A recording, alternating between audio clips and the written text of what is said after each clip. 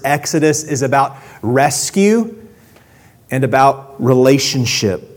And while we realize that this book was written by a people long ago and far away to a people long ago and far away, we also believe that these are God's words, God's voice speaking to us across time, across generations, here and now, given to us, as the Scriptures say, to guide us, to give us encouragement, and to give us hope. And it does it in a very specific way this morning, because these words before us in the second chapter of Exodus are going to address one of the most difficult questions that will come up in our lives.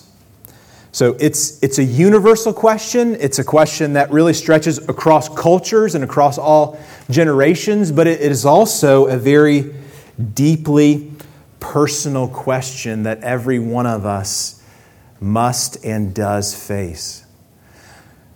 And the question is simply, where is God in our pain and in our suffering? Pain and suffering and confusion and loss are all a part of life in this world. And we have seen that very powerfully in the events that have unfolded over this past week. But also, every one of us personally feels this tension in our lives, the reality of pain, of suffering, of loss, of fear and sadness and confusion and weakness. And what we're going to see this morning is not a God who is distant and disconnected, but a God who fully immerses Himself and enters into the pain and suffering that His people feel. And we're going to see this in 4 very specific ways in our text. When His people find themselves trapped in their own pain and suffering, God sees, God hears, God remembers, and God acts. And that is good. That is very good news for us here and now. But before we start, just a quick word. I realize that I am spending most of my time and our focus and attention today on the last 3 verses in this long passage. And I'm not ignoring Moses and his origin story. We're going to talk more about that as the weeks unfold. Moses is clearly going to be very important to what is happening here in the book of Exodus. But what is also clear moving forward, and even in our passage today, is that Moses cannot deliver God's people.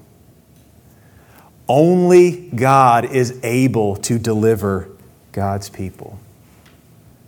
Even today, this morning, we're going to see Moses trying his best only to end in failure. And what that leaves us is with this sense of need of, if we are going to be rescued, God has got to do it.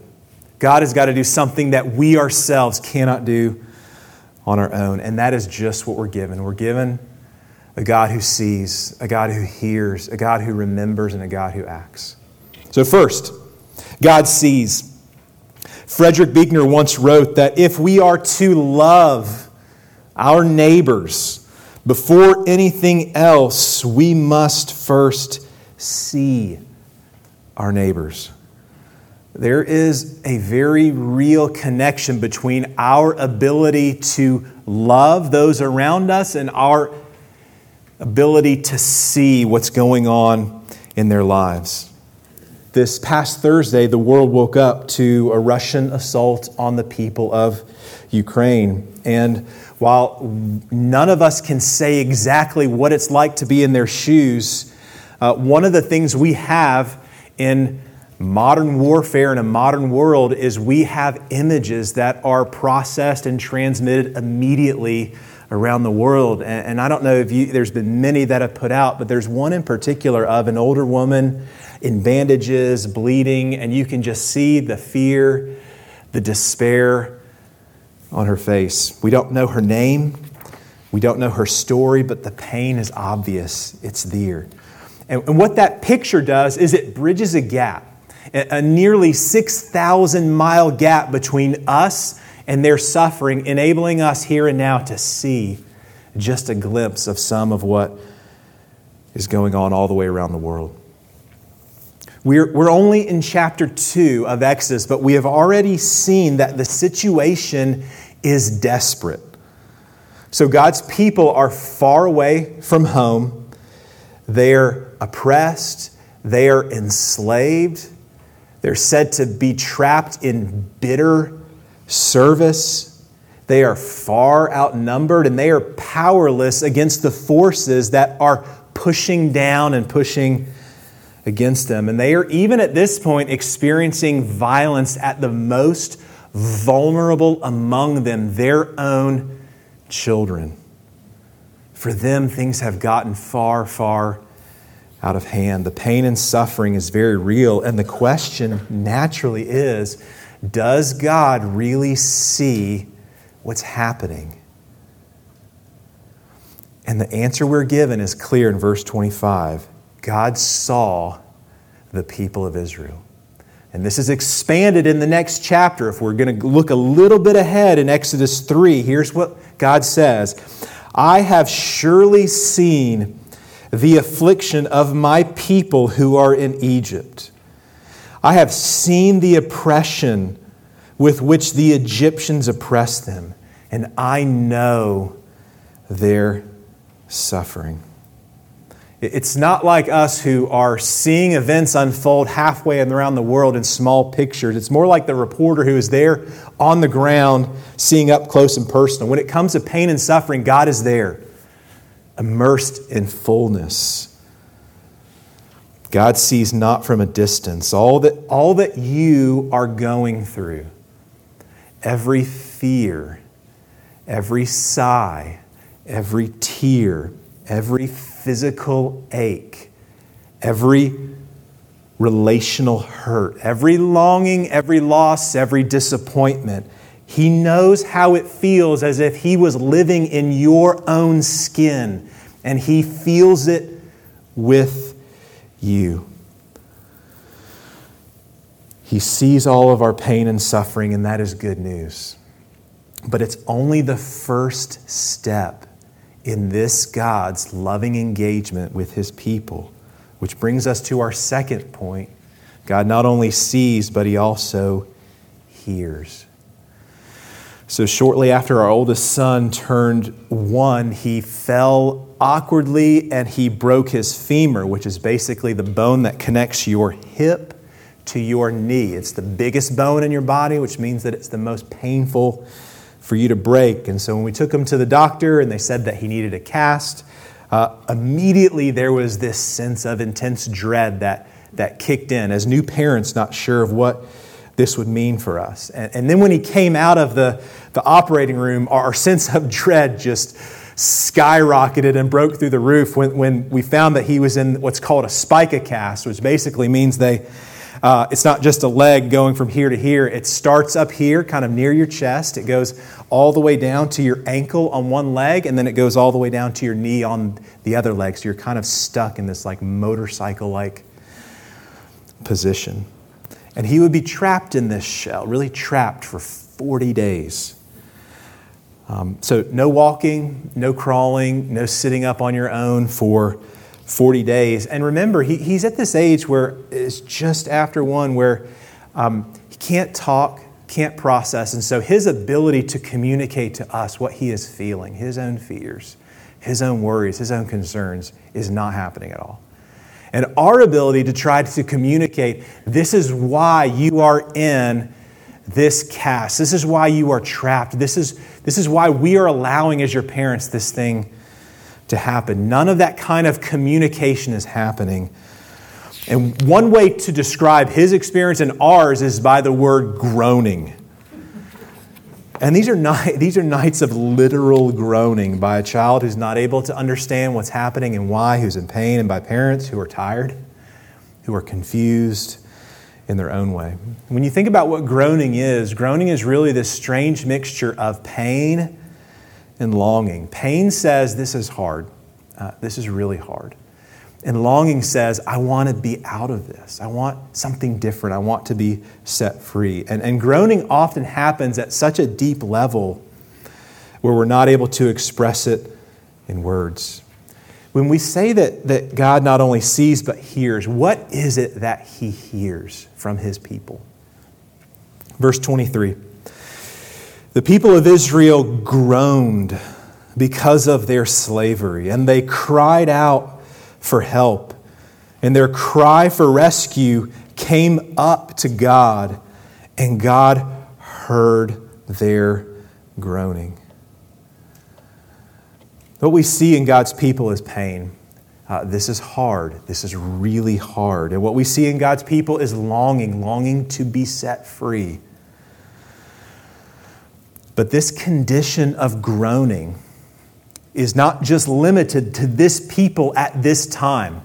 Think about what was read in our New Testament lesson in this letter to the Romans. All creation is groaning like a woman in labor, groaning in pain and longing for something better.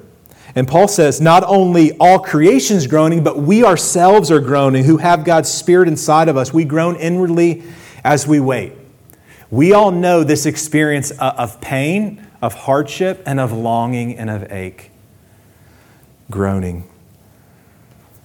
God not only sees the real pain and suffering of His people, but He enters in. It says that His Spirit, and I wish I would have included this because it's the next verses in the Romans passage.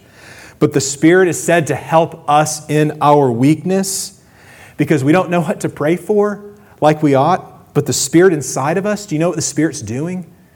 The Spirit is said to be praying inside of us with groanings that are too deep for words. God's heart groaning inside of us for our good. Him feeling, Him immersing Himself in our condition. He hears our groanings and our cries for help.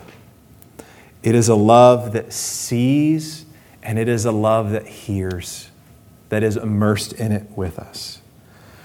But what does God do with what He sees and with what He hears? And this brings us to our third point. God remembers.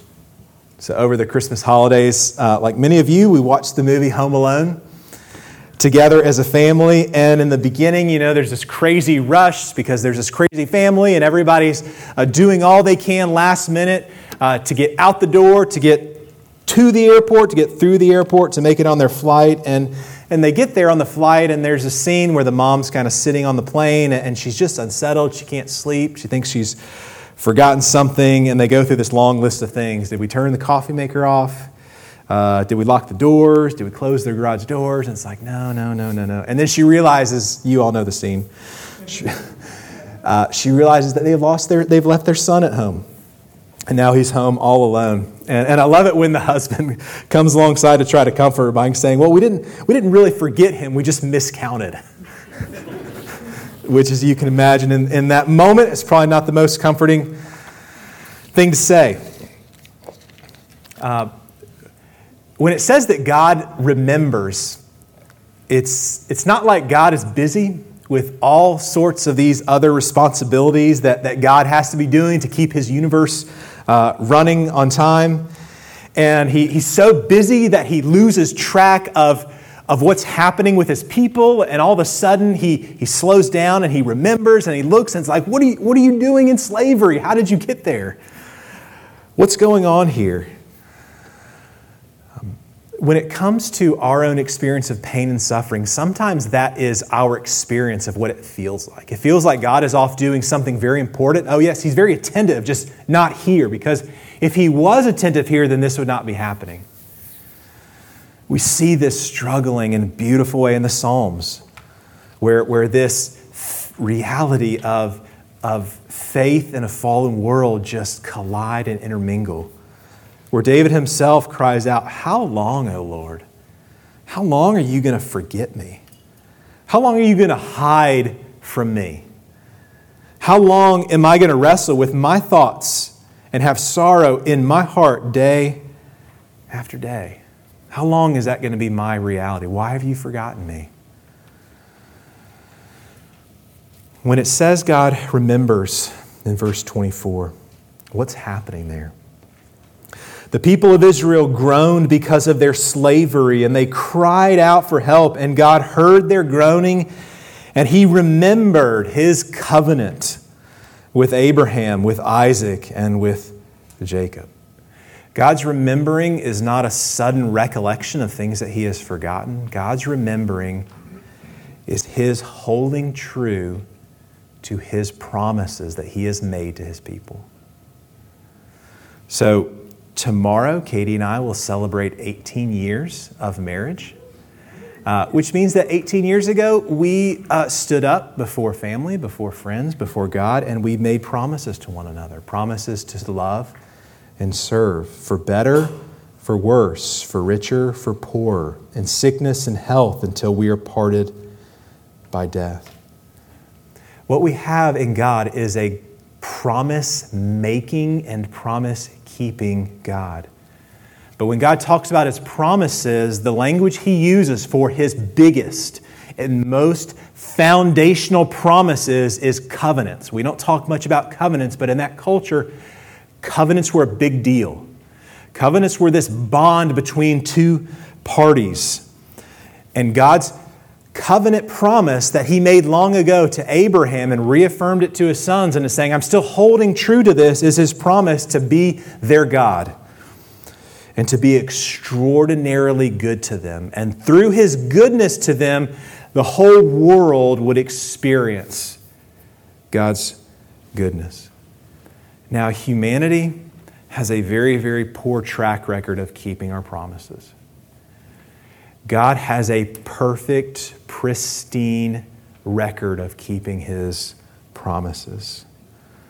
So when God says that He remembers His promise, that is a very good thing. We're sensing this buildup of God's not just looking on from a distance saying that's hard. He's not just hearing our prayers up close and saying that's hard. We're seeing this movement into it to say, I am going to do something about this.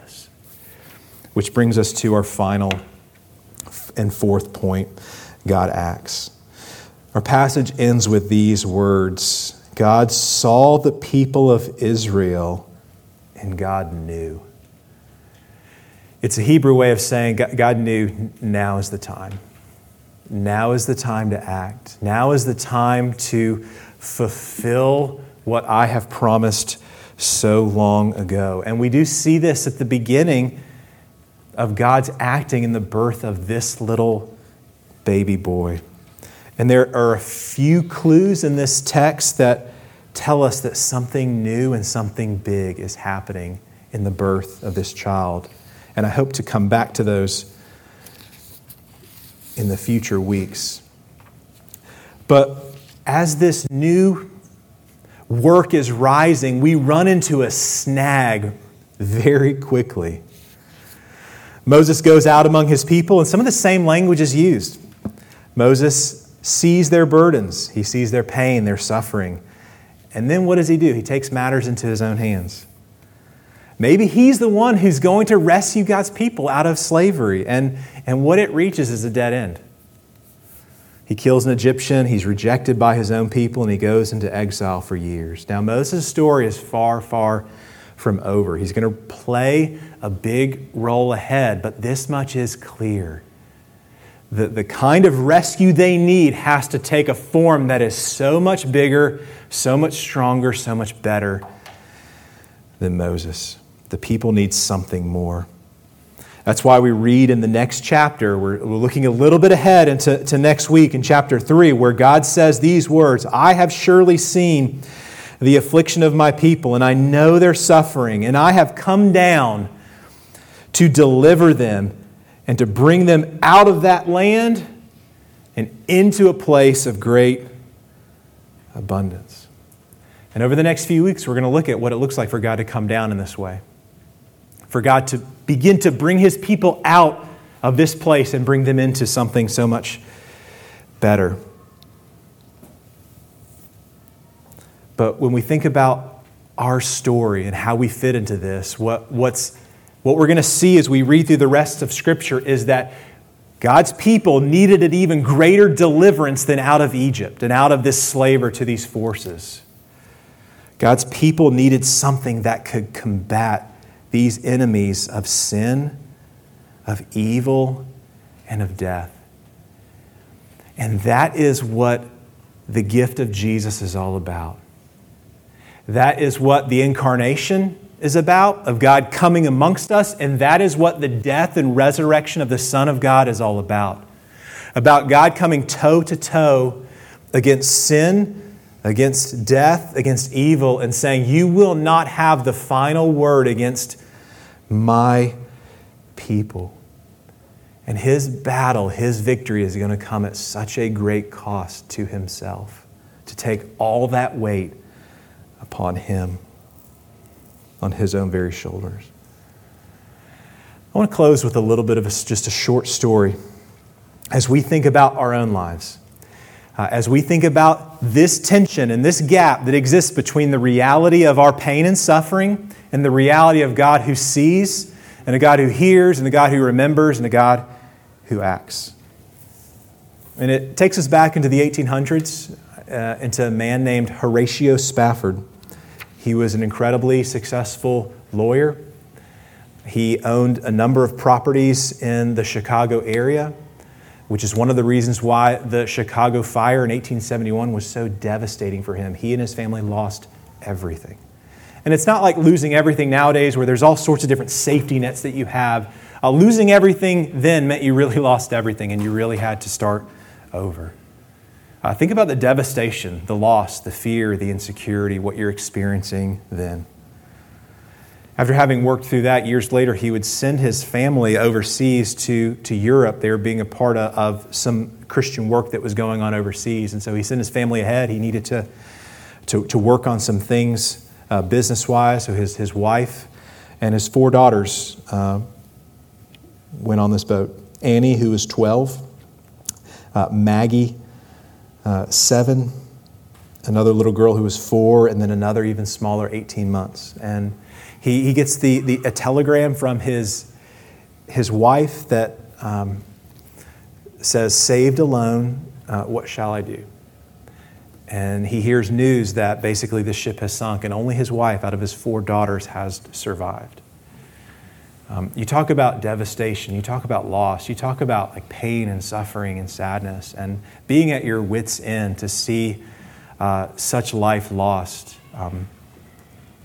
He gets on a boat and he travels over them, and when he gets near to where the boat is said to sink, he wrote a song. I don't think I would have written a song in that setting, but he wrote a song, and some of it goes like this: When peace like a river attends my way, and when sorrows and sea billows roll, whatever my lot, you've taught me to say, it is well with my soul. Those are the words that we're actually going to sing next.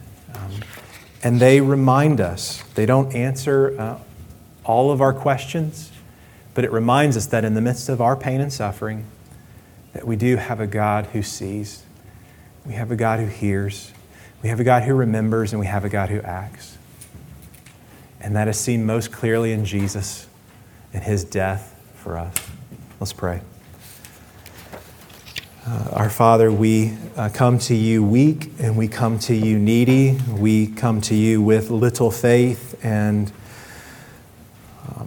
with big questions. And we pray that You would meet us. There are so many different stories in this room. Each person here has their own story of loss and confusion and wrestling. And would You please remind us and show us that You are the God who is with us and for us in all things. And it is in Your name we pray.